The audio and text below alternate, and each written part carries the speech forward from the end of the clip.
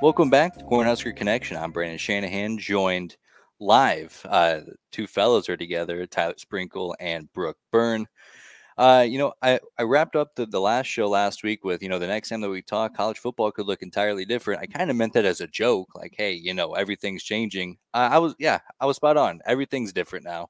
Um, Washington and Oregon are now going to the Big Ten as soon as next year. And then as that news kind of became official, it was a weird timeline because I woke up and I basically had Brett McMurphy on his notifications on at this point. So he had noted that early that Friday morning that there was some momentum. Oregon and Washington were back at the table with the Pac-12, and they were meeting to ideally sign the grant of rights agreement with Apple and keep the conference together. And then, like an hour later, he's like, "Oh yeah, just kidding. That shit fell through, and it's over now." And then, so as soon as that happened, Arizona had kind of had some juice that they were going to go to the Big 12. And then after everything fell apart, Arizona State and Utah both very reluctantly decided to join the Big 12 as well. So the Pac 12 is dead. It was nice while it lasted. Just a true failure over the last 10 years or so. It's kind of remarkable to see. Sad because all of this is very sad for college football, I think, on an internal level. But it is kind of interesting to watch something as strong as a whole football conference just collapse upon itself. Yeah, it's not in a great spot right now, but it's fun. I think we're all having fun except for maybe the Pac-12. Um, it's fun to see changes in something that's been around for so long, but it's also sad to see something that's been around for how long has the Pac-12 been around? 80, 90, 100 Yeah, years. for forever, I think. It's crazy that seeing something that old in America change. So maybe this is a step in the right direction for other things to change. And if we're being honest, this is all just a big money grab. So, like Tyler said, I'm sad to see the Pac-12 go, but I'm super interested to see where the rest of college football goes. Is the ACC next to crumble? Are they going to get stronger? What conferences going forward is the committee going to view as Power 5 and get one of those auto bids? And just whatever the next domino is to fall. Yeah, I would imagine that the next step would be the ACC, but it seems like they're just so locked into that TV deal that there's not a whole lot that anybody can really do. It seemed like that there was some chatter about them adding some schools, but at this point, there's no real value to be added. I know they were in talks with Stanford and Cal, which is very silly to me that those would be the schools in the Athletic or Atlantic Coastal Conference. SMU is I might be the biggest loser out of all this because they come off so desperate. They asked the ACC, "Hey, if you add us on, you don't have to give us any money for like 5 to 7 years. We just want to be invited." And the ACC still was like, "No, no, thank you." So I thought that was hilarious. But that seems like the next kind of domino to fall because Clemson and Florida State, like we mentioned last week, are not happy with what's going on there.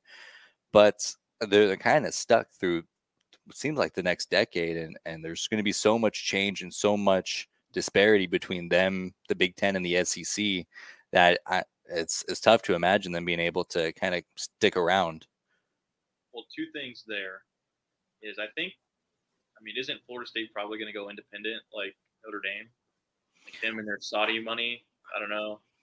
Well, I think that the Saudi money, and I'm not 100% sure how I I'm very unfamiliar with how that whole financial situation works, but I would imagine that would be kind of the opportunity to buy out of the ACC contract and trying to raise money for that. Because in theory, they could leave the conference as is, but the ACC still has all the broadcasting rights, so they don't have any other leverage. So it wouldn't matter if they did leave the That's conference. But yeah, that's the only thing. I think that's I don't know. Maybe Florida State will sell their golf team to live, and maybe that might make that golf league slightly interesting. But that would be crazy. And I mean, they're always looking to get into American sports, so we'll see. yeah. Two other things I had is one, I'm surprised that everybody left the Pac-12 like they did because, as Brooke mentioned, the auto bids. Like, if you stick around, one of those teams, like once you leave or once you lose USC and UCLA, then it's kind of like up for grabs. I mean, Oregon is still there at the time. Oregon was still there; they were still pretty good. But other than that, you have a good chance to make the college football playoff like every year. So I'm surprised that they left the way that they did. Obviously, it's more about the TV rights and the money, and I understand that. But it's just interesting that they're looking for more money instead of potential playoff berths. And then another thing is the Pac-12, or no, I'm sorry, the Big Ten. They signed their TV rights deal already, right? So they won't be able to renegotiate. I think towards the end of the decade is when it's coming up. It's a pretty short deal, but very lucrative. So why not? Why I guess I'm not too sure the money wise because it's the same pot that's being split even further and further. So I'm surprised that they didn't wait a little bit longer, get the Apple TV money, and then make sure that all the Big Ten teams and all the Big 12 teams still got their share. And then later, once it got closer to the negotiating the new deal, they came in that way. So that's interesting to me. Well, it's interesting because Oregon and Washington aren't getting full shares of this Big Ten deal. I think they're getting probably, I think it's like 30 something $30 million a year. So they're not getting they're getting their full slice. But and you're not wrong with the way that the current playoff is formatted with the 6 auto bids. There was still some life in that conference. But I think for those teams that left for the Big 12, you can kind of say the same thing in that conference because with Oklahoma and Texas leaving, that conference is going to be pretty up for grabs. I mean, I think they've had 3 different champions the last 3 years. So they're going to be up for grabs. And then you get that kind of security. And the fact of the matter is being on network television is always going to be more visibility than the streaming service. There's certain perks to the streaming service for sure. But I think just looking long term, I think they made the right move. And even Oregon and Washington, even though they're not getting the full share this year, they're really just securing their future long term. Like the Big Ten's not going anywhere.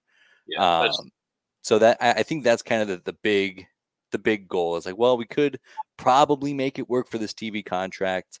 We could probably, wait to see how things fold with some of the other expiring deals, see if we can add more value to the conference. Or we can jump ship to a conference that's already pretty locked in and already in a good shape to last going forward. So it's like we could be in the same boat 5 years from now, or we can kind of just get our lifeboat now. Gotcha. Yeah, I'm just looking in to see how much each team was set to make last year on the TV rights deal. I don't know, that money aspect of it is very interesting to me. And as you said, like obviously people are just trying to get in when they're invited. So I get that part of it as well.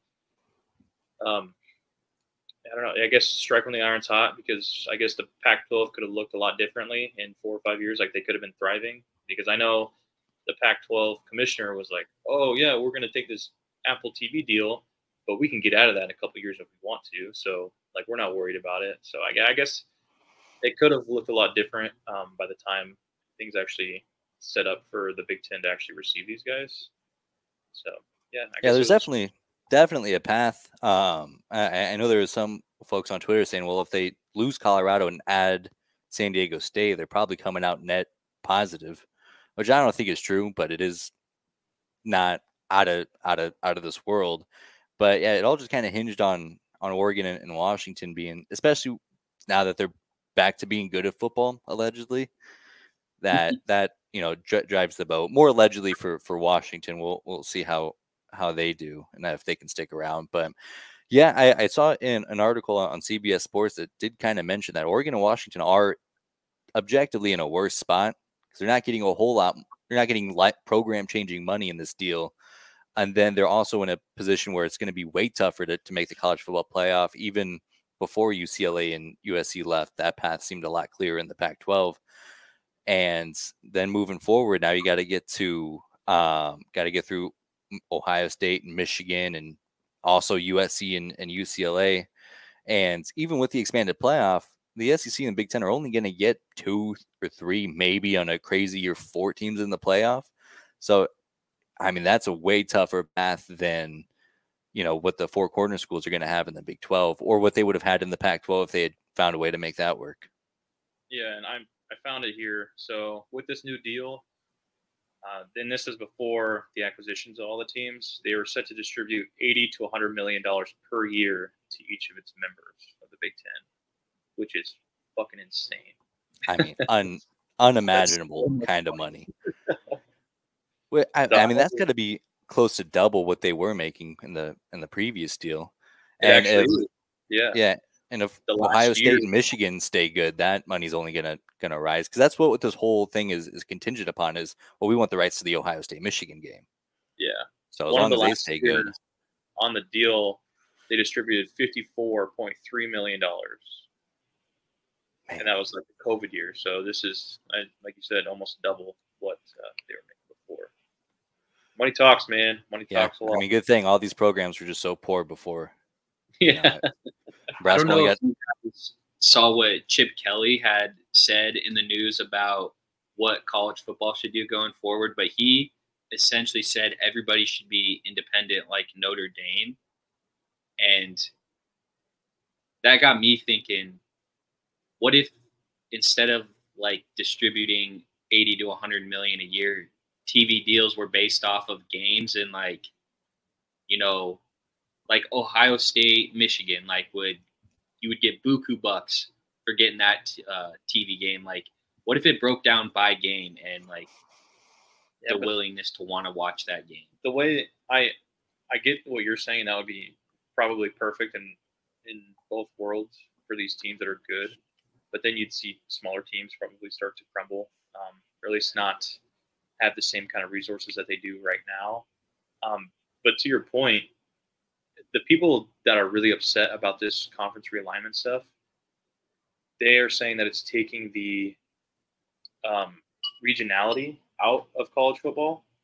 So if you were able to sit there and say, yeah, our local networks are going to pay us to play our games, like that would make them happy. But also you probably would not be making as much money playing, Nebraska versus Rutgers or Nebraska versus Southern Miss as you would, a Michigan Ohio State game. Yeah, and I mean, even if it's just separating football, I think it would be the big move here, because I mean, when we talked about this last time, just the logistics of like a women's soccer team now having to travel 1,000 miles for each and every conference game except for UCLA, that doesn't seem very sustainable. But, and I don't know how, that makes my head hurt to think about every single game getting bid on by these networks. And especially as a fan of Nebraska, who's admittedly in a pretty killer spot in the Big Ten. And I mean, even though they do have a good brand, also kind of riding the coattails on the money that Michigan and Ohio State are bringing in, that would be a damper, because now they got to produce their own value. And I hope by this time that they're back in the fold of things and a more valuable brand than they are today. But I think Tyler was absolutely right. A lot of those schools that are benefiting, like Minnesota, like Northwestern when they made the championship game a few years ago, like Illinois, who is in the fold in the Big Ten West, those teams would just plummet in value, and then I think that the gap would get so big. But even if it's separating it out, kind of going back to the regional conferences for every other sport, and then having football be its own beast and kind of keep these conferences as is, because also you only play once a week. So as much as the logistics kind of get in the way, you can plan for it way better than you can when you're out 2 or 3 times a week. And that's what Chip Kelly's point was logistically, like, you can almost make anything work in college football only playing once a week, whereas you're hurting these other sports and hindering their chance to make money. So is the juice really worth the squeeze there? Is, I think, what he was getting at for the other sports. But college football is your biggest moneymaker, so I feel that the other sports will get on how they can and do the best they can with it, but it'll look a lot different. One thing I do about that is, you know how people bitch about Alabama Like, oh, it's week 7 and they're playing FSU or like some Division II school. I Right. wonder if that would kind of push them to schedule like better games throughout the season so they're not missing out on as much money because I mean, you're Alabama, you're going to be making money, but it can't be nearly as much as trying to buy the rights to a Georgia Alabama game or an Alabama Tennessee, one of those rivalries. So that would be a cool part of it. You get to see really good games all year. Um, so that would be cool. I think I would like that a lot. Yeah, that's not it's not a bad idea because you do have to really go into and create your own value. Um, or you could just make the SEC play the same amount of conference games as everybody else, all the other conferences, even the group of 5 teams who play 9 games a year. You could just make that happen for the SEC. But it is Yeah, what it is. you see like a Georgia Ohio State game week 6, like that'd be crazy. Oh my gosh. That'd be so cool. But there's And kind of two lines of thought here. If you're looking at the bright side, all this change does create a lot of good matchups. Like we're going to get to see more Ohio State and Oregon and Michigan and Washington. And then there's also the other side of it. It's like, well, I mean, kind of the nice thing about college football is its obscurity in the sense that you get games like Michigan and Purdue, and they're fucking gritty and ugly to watch. And definitely not the sport's best product, but it's definitely, I don't know, it's something for the college football sickos watching Iowa and South Dakota State have a punt off and watching Dude. Iowa win by 2 safeties. that was electric. That was Say what you want about those games, but those are fun to watch. Yeah. Dude, to they me. are awesome. And I mean, defensive games are my favorite because every touchdown means so much more. Every safety, I guess Iowa gets all the safeties. They get so many safeties. I mean, those are electric. But I do fear that you lose some of that with these bigger brands kind of driving the boat.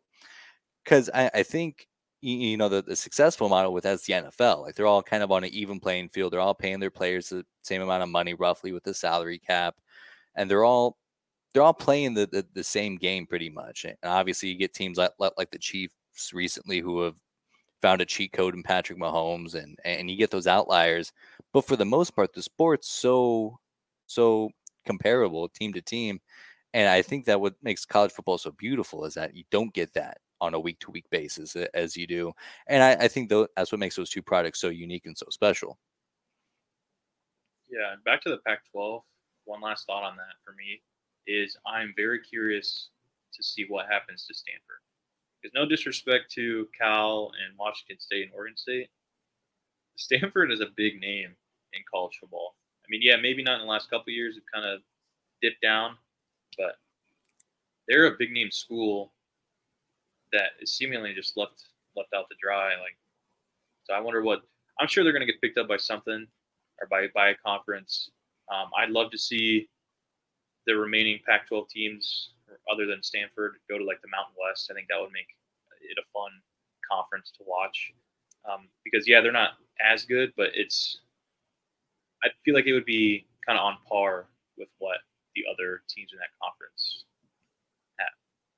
So closer games, more interesting games, I think. I think so, and it adds, and I think that's eventually where things are going to be is that they end up in the Mountain West, and I think that's probably the best outcome college football wise because now you also get two. Well, in theory, you get two like really quality group of 5 schools or group of 6 schools or whatever or conferences with them in the American Athletic Conference. Although I did just remember all the good teams in the American Athletic Conference are now in the Big 12, so maybe not so much. But then you get these other teams in the Mountain West, San Diego State, Colorado State, kind of get a bigger look and a bigger piece of that pie. Maybe they turn into the theoretical auto bid outside the power conferences. So they're certainly not in horrible shape. I could also see Stanford going independent. They kind of feel like they have that kind of cachet. And they do provide a lot of value in like other sports as well. They're always winning the Directors Cup, which is weird because I've never seen them win it anything ever, but they seem to win.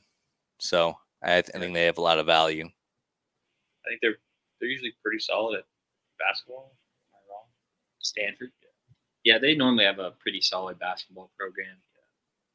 So Again, as of late, it hasn't been great. Yeah. But So yeah, they at least have other things going for them, like other sports teams. Whereas, I mean, Oregon State has baseball. basketball's not very good. Yeah, I mean, like softball, maybe. I don't know. They do have baseball. That Yeah, baseball. They're pretty power baseball. I know that.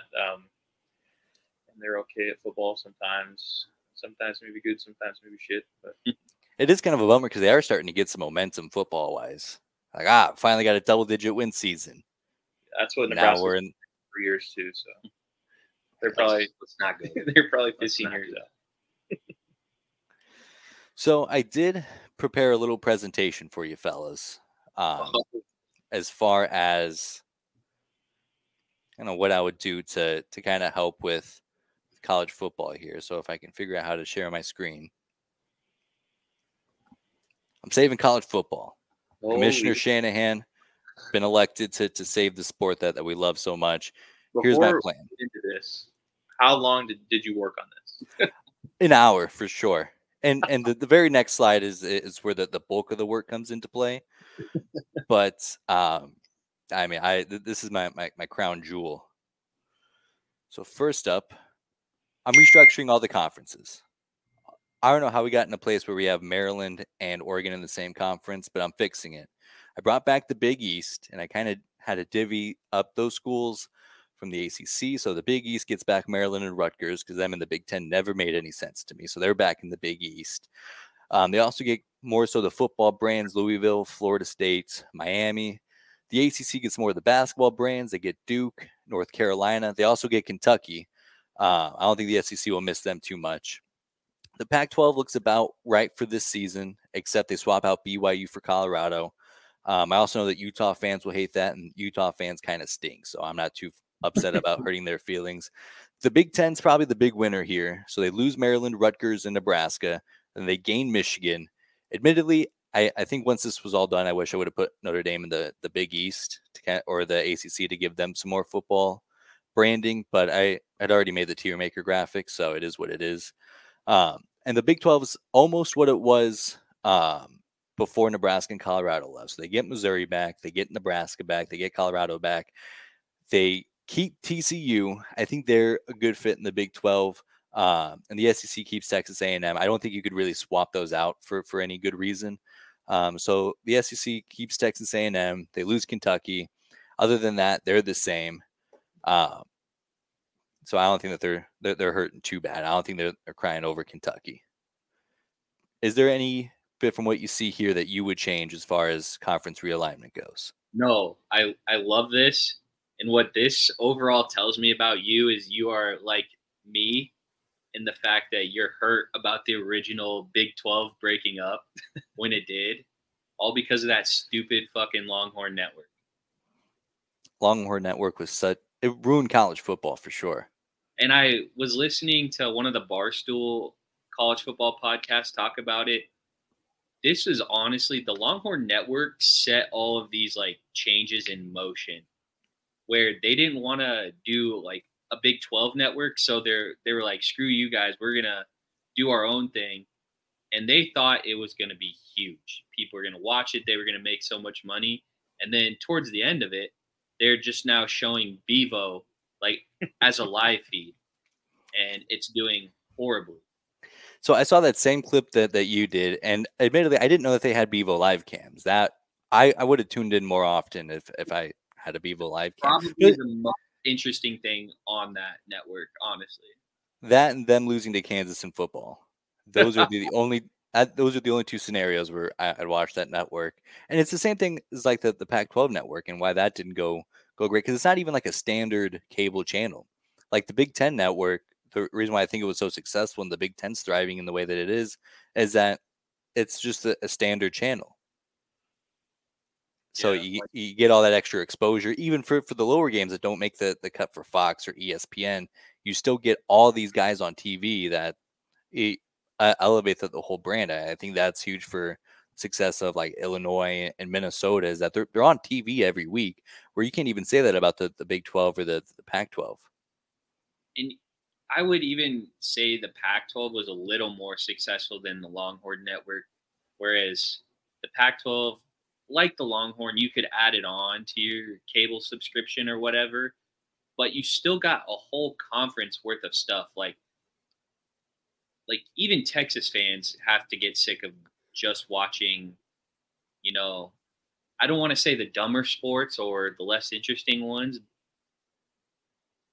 but even like Pac-12 After Dark, I would have no problem flipping on Oregon State, Washington, watching that at 9 p.m. Central Time, where I don't want to watch, canoeing on the Longhorn Network. So Yeah, the Pac-12 almost had it right. They almost they got the content right. It's just the distribution that they did mess up on we're that. so close, and now they're dead. I also like how you just said, let's just go back to the way it was in 1999. Whatever. Pretty much, yeah. Yeah, pretty much. The Big East, I think in this form is way better than it was. The ACC, I don't think is too terrible. That the big losers are the ACC and the Big East, because neither of those are very good conferences. But I mean, I did my best.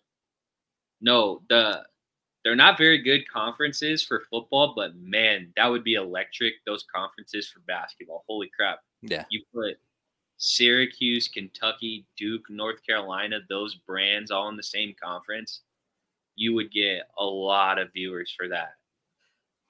And I think that's the selling point is like, yeah, you do, because I think you got to keep Florida State and Miami together. And if you can throw in Central Florida in the same conference, I think that adds a good mix to it. And if they're not in if they're in the ACC, then it's way more lopsided than it is. So I do think that's the selling point. It's like, well, you are going to collect some stuff on the back end when it comes to winter time. Albeit all three of those brands in North Carolina, Duke, and Kentucky seemingly falling down the poop chute. But I think if you do it right now, you can still get it in.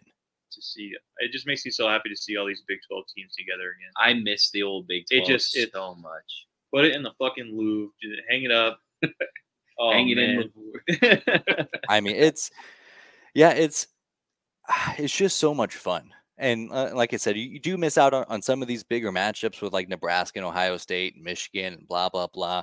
But you also get matchups with Oklahoma State and Kansas State, and go down to Lubbock for an 11 a.m. kickoff. Go to Ames. I mean, it's the Big 12 is my favorite football conference. And the fact that Nebraska isn't in it anymore, admittedly, how things have shaped up has worked out pretty well from a fiscal standpoint and a brand recognition standpoint, I think. But man, it's just a football sicko. It's the worst not having Nebraska in that conference anymore. And if you're a football junkie like I think the three of us are, you all remember where you were for that Thursday night Nebraska Kansas State game where Taylor Martinez just absolutely put his nuts on the entire city of Manhattan, Kansas. What do you have, like 6 40-yard rushing touchdowns? Oh my god, it was crazy. I was like, dude, what's it going to be like when he wins his second Heisman? Like, I mean, this one's already locked up. What's it going to be like as a fan? We had anointed him the second coming of Jesus after that game. He's still my favorite Nebraska quarterback of all time. I still see clips of him throwing the ball, and I'm like, wait, who is that? It's not pretty. I mean, yeah, that part wasn't pretty. That part was not pretty, but man, could he fly. The big run against Wisconsin in the Big Ten championship came up on my feed lately. That was crazy. I mean, he didn't get touched. He ran 700 yards, didn't get touched. Dude, I think ESPN did like a yards counter on the scramble, and it was like close to 200 on that one play. Just bonkers. Almost everything else about that game stunk, but in that moment, it was the vibes were high. But so conferences are back to normal, back to how they're supposed to be, back to how everybody is happy. And then the conference schedules, I think, are going to be pretty uniform as well. So 12 games, 9 conference games for each of the conference. Then I also want to schedule one of the non-conference games to be kind of how the NFL does it, where they match up based on where you finish in the standings. So 4th place team in the Big Ten plays the 4th place team in the SEC, or so on and so forth. I'd also like to do that for the group of 5 because I think it's important to keep them relevant and to keep that gap between the Power 5 and the group of 5 teams close. I don't know if the numbers are going to let that work. I'll let my deputy commissioner kind of work that part out. But ideally, kind of the same thing. The top team in the Conference USA standings plays the top team in the Pac-12. They get more recognition and an opportunity to kind of show how the two conferences compare and so on and so forth. It keeps those games and then those teams more relevant than I think they will going forward. And then, of course, you get the game to do kind of whatever you want. It can be a rival game. It can be a FCS team where you pay them $1 million, so on and so forth. But the schedule's got to be somewhat uniform. Not one conference plays this many conference games. This conference plays 8 conference games, so on and so forth. It's got to be on a more level plane. Even if we didn't, do your whole conference realignment thing, which is still a very good idea. I liked how that looked. But going forward with college football, what if the NCAA came in and said, these are the guidelines you have to follow for scheduling? And like you said, so just so we avoid Michigan, their 3 non-conference games are like Iowa School of the Blind, Hawaii, and a Division III school. Where it's like, if you think you're good, like you have to go and prove it against another Power 5. You can schedule a group of 5. And if you want to still help out a school who needs funding and do one of those pay to get your ass whooped kind of deals, you can still do that. But I really like the uniform schedule pitch. Yeah, there needs to be some sort of like set in stone guideline that every team needs to follow just to make sure that it's all the same for everybody. It's just crazy seeing the college football slate in November, or it might even be December, and seeing like Nebraska, Wisconsin, and USC and Oregon, and TCU and Oklahoma State, and then Alabama and Georgia A&M. The way that they can manipulate their schedules, especially Alabama, because they always have a bye before the LSU game. They always have this cupcake before the rivalry game with Auburn. It's just so set up for them to cruise, and it's so silly to me. It is dumb, and they're not breaking any rules by doing it, but it just really is annoying how they do it and when they do it. Because like you said, they do it to make sure it's like a tune-up game, make sure everybody gets healthy. You're not playing back-to-back super tough games where in the Big Ten, like Nebraska's had some years where you're going Wisconsin, Ohio State, Iowa, and the fact that Alabama can tiptoe around 2 or 3 tough games in a row just to keep people healthy or their record in line is really annoying to me.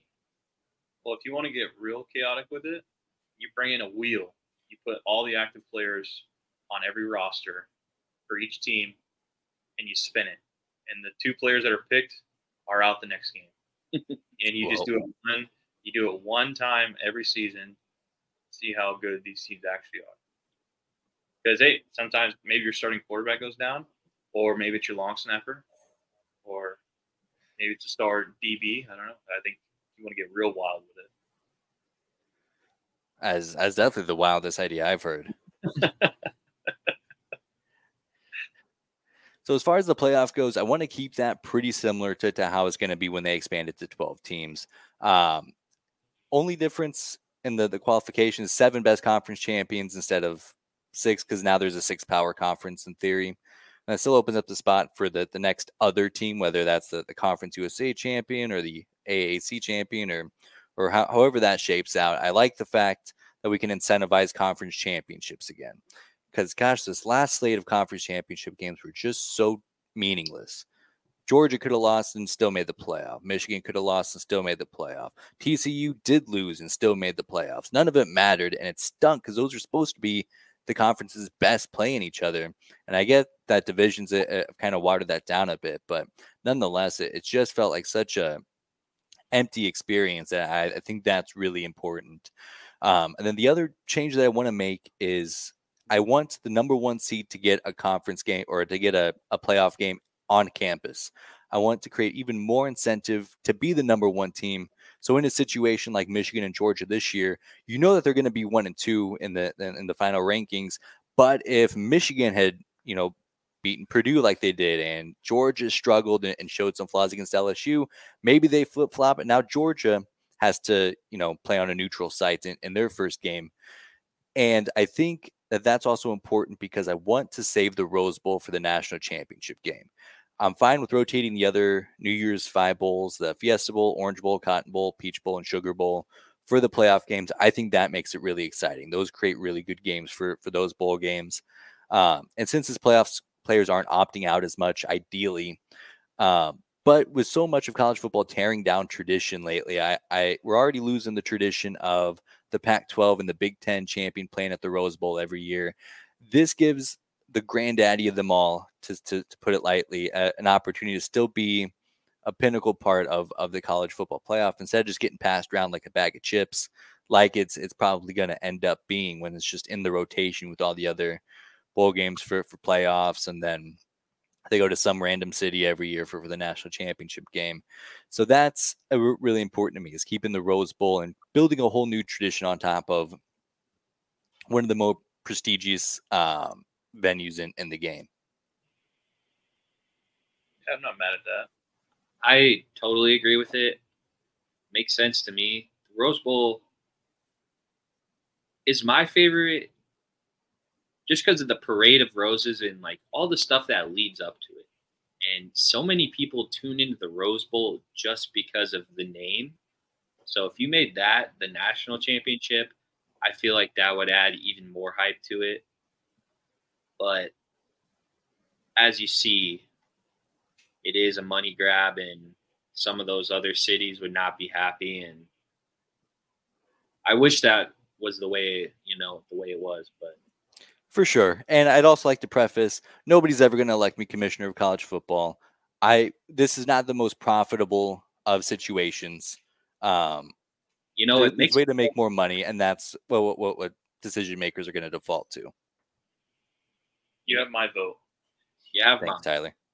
It makes a whole lot more sense than what we're seeing, and with people jumping from conference to conference now, I don't think anything's truly ever off the table. It's just kind of hold on to your pants and see what happens. For sure.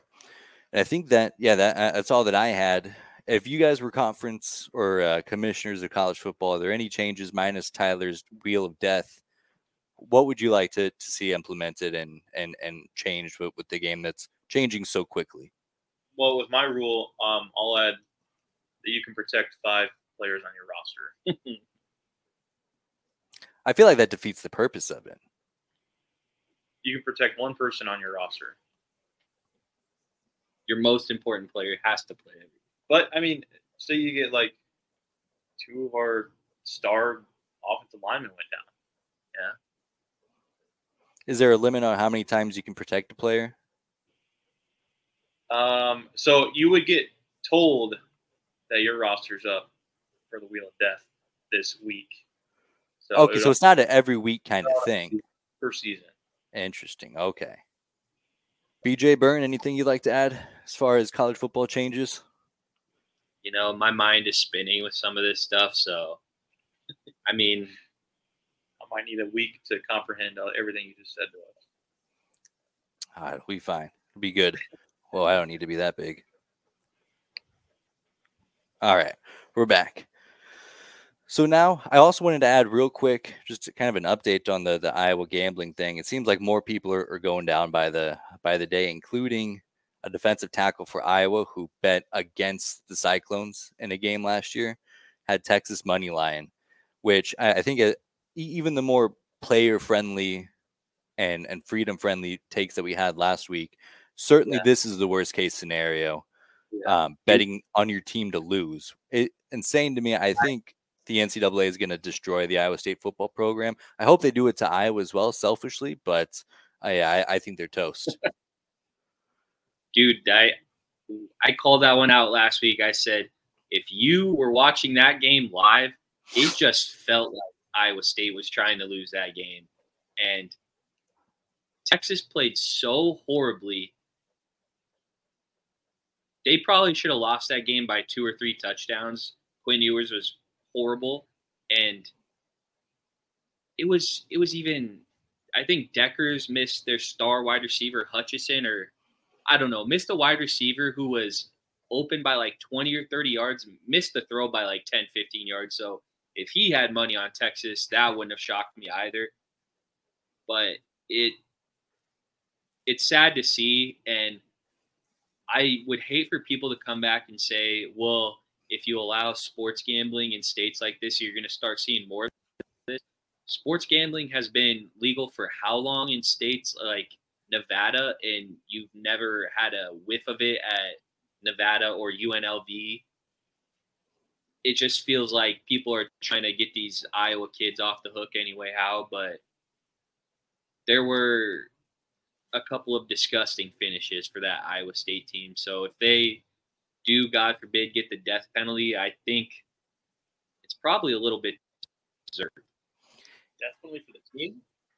Yeah, Well, I mean, the death penalty is crazy. I mean, we're still seeing SMU not be able to function as a football program because of it. But yeah, I mean, this is betting on your team to lose has to be, I mean, it's got to be way worse than paying players and all the stuff that they, bashed on USC and in Miami for all those years. Like, if we want to talk about lack of institutional control, I mean, this is my question is, how many players like at Iowa or Iowa State have to be involved before they start, looking at coaches and, administration? Like, this feels like a program problem more than a couple of kids or like a university problem. So, but I feel like it would have come out sooner if that were the case. True.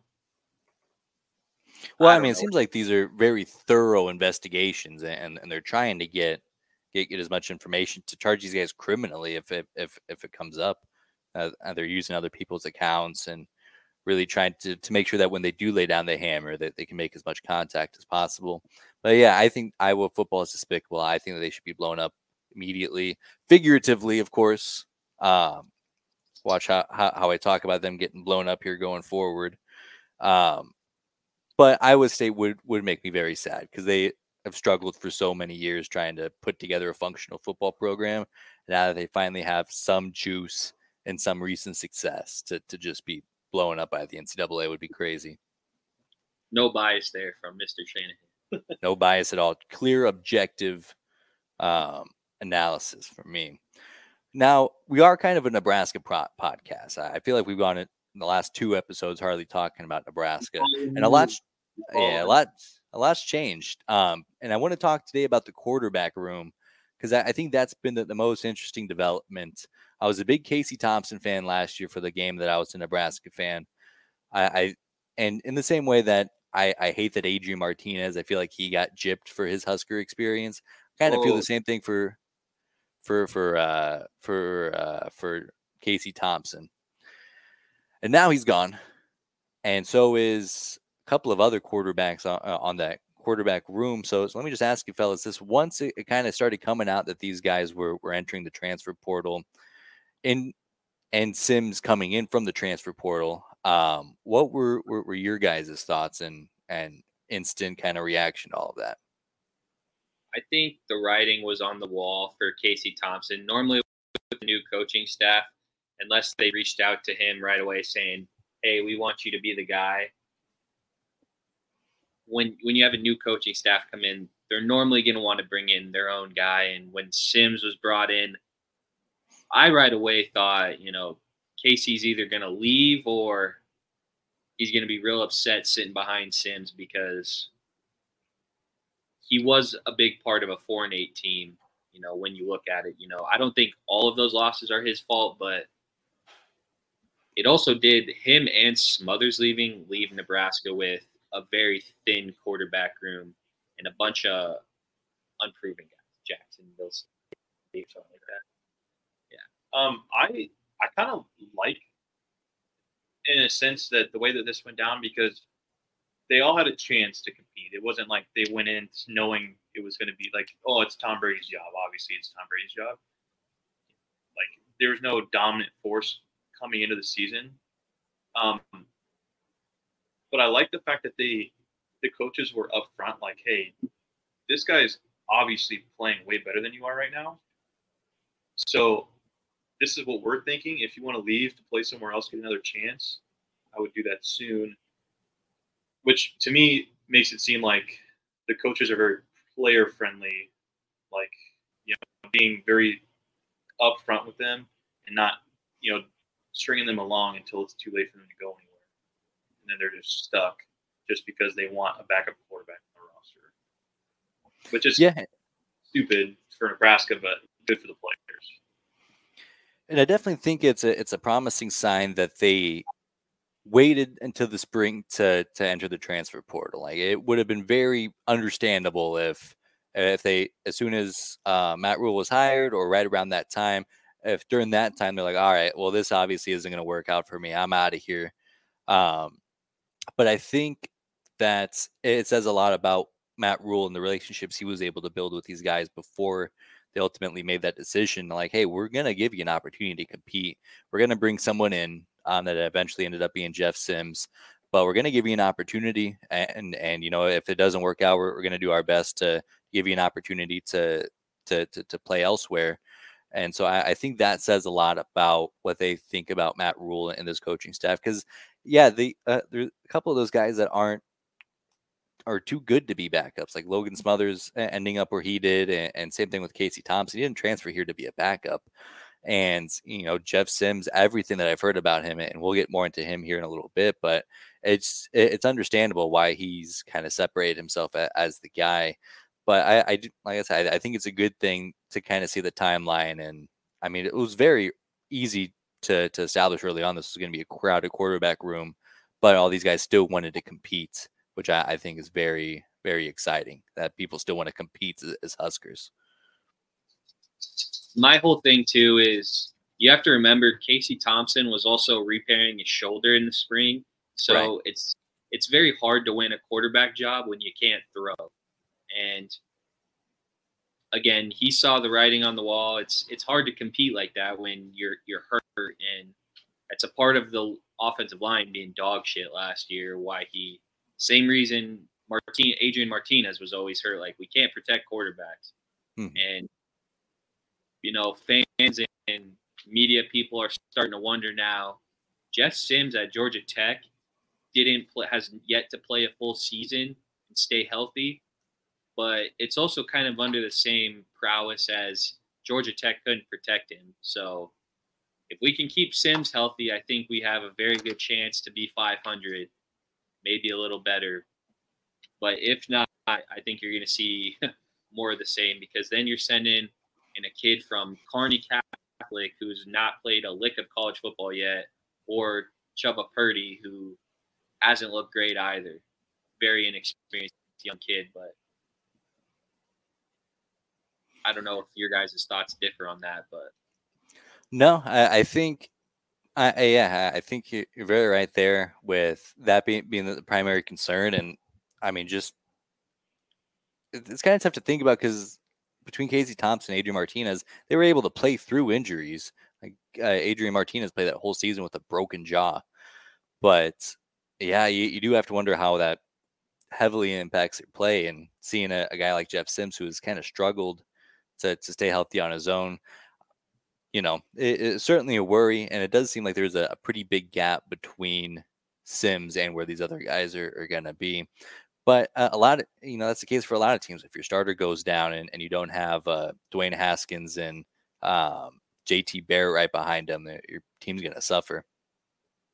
And that's the thing is, at Nebraska, we got to get away from asking our quarterbacks to play through a ton of injuries. Like, obviously, nicks and bruises are going to happen in college football, but in no way, shape, or form should you be asking your quarterback to play through a broken jaw. That was crazy when I heard him talk about that on his podcast. His jaw, he couldn't talk to the because his jaw was shown shut. People want to get insane mistakes in those games. It's like, you try playing a college football game with a broken jaw and let me know how that goes for you. I mean, crazy stuff. But so as we kind of look forward to this year and Jeff Sims obviously showing up to be the guy. I've heard so many good things about him so far, particularly from Matt Rule, and just talking about how I saw an interview with NBC where he's talking about how he's triple threat with his arm. He'll beat you with his arm, he'll beat you with his legs, he'll beat you with his mind, which is so great to see. And you kind of wonder in a system with the crew around him at Georgia Tech if he was kind of hampered by that. But nonetheless, exciting stuff for Jeff Sims. What does a good season look like for him? Of course, he plays 12 games a year. For me, I think it's got to look either a 2-to-1 or a 3-to-1 touchdown to interception ratio, where I think his first 2 or 3 years at Georgia Tech, he's been about even. I would like to see the interception numbers go down. I mean, those are going to happen, miscommunications and what have you. But I think the biggest thing for me is the stats for him will come if he stays healthy and if we can block for him. And another underlying issue is if we can get the run game going, because it sounds like Rule and Satterfield want to run the ball 25, 30 times a game.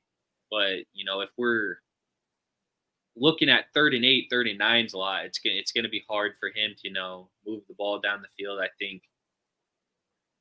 I feel like the old days of run the damn ball at Nebraska are probably gone.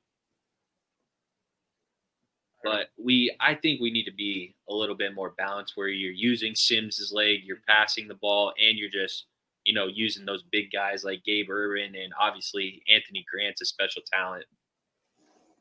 I think we just need to be a little bit more balanced, more than just run heavy with that shaky offensive line. Yeah, I was going to say I agree with what you're saying, Brooke. But I do think that our running back room is very talented. So if we relying a little more on the run than we do the pass wouldn't be the worst thing in the world, especially with the way Sims can run the ball. I think if he has 500-600 yards rushing this year, I think it's going to help him a lot in the passing game. And then getting those running backs involved. We have a way better offensive line than we have in a long time with the transfer talent that we got. So yeah, like he said, I would say just very little interceptions, as much as you can control. Like single digits if possible, that would be a great season. And then 500-600 rushing yards. I think we're going to be looking at him doing some damage through the air if we can hold that up. And so, Bookie Brooke, let me just ask, if you had to kind of set some over-unders with him, where does that figure start, and what does that look like? Ooh. See, there's a lot of unknown with how Satterfield wants to use them in the play calling and whatnot, but I think Tyler was pretty close. I would set the over-under on rushing yards somewhere in the 400s. And if he gets over that, we're going to be in a good spot. But if it's under that, we're probably in trouble. So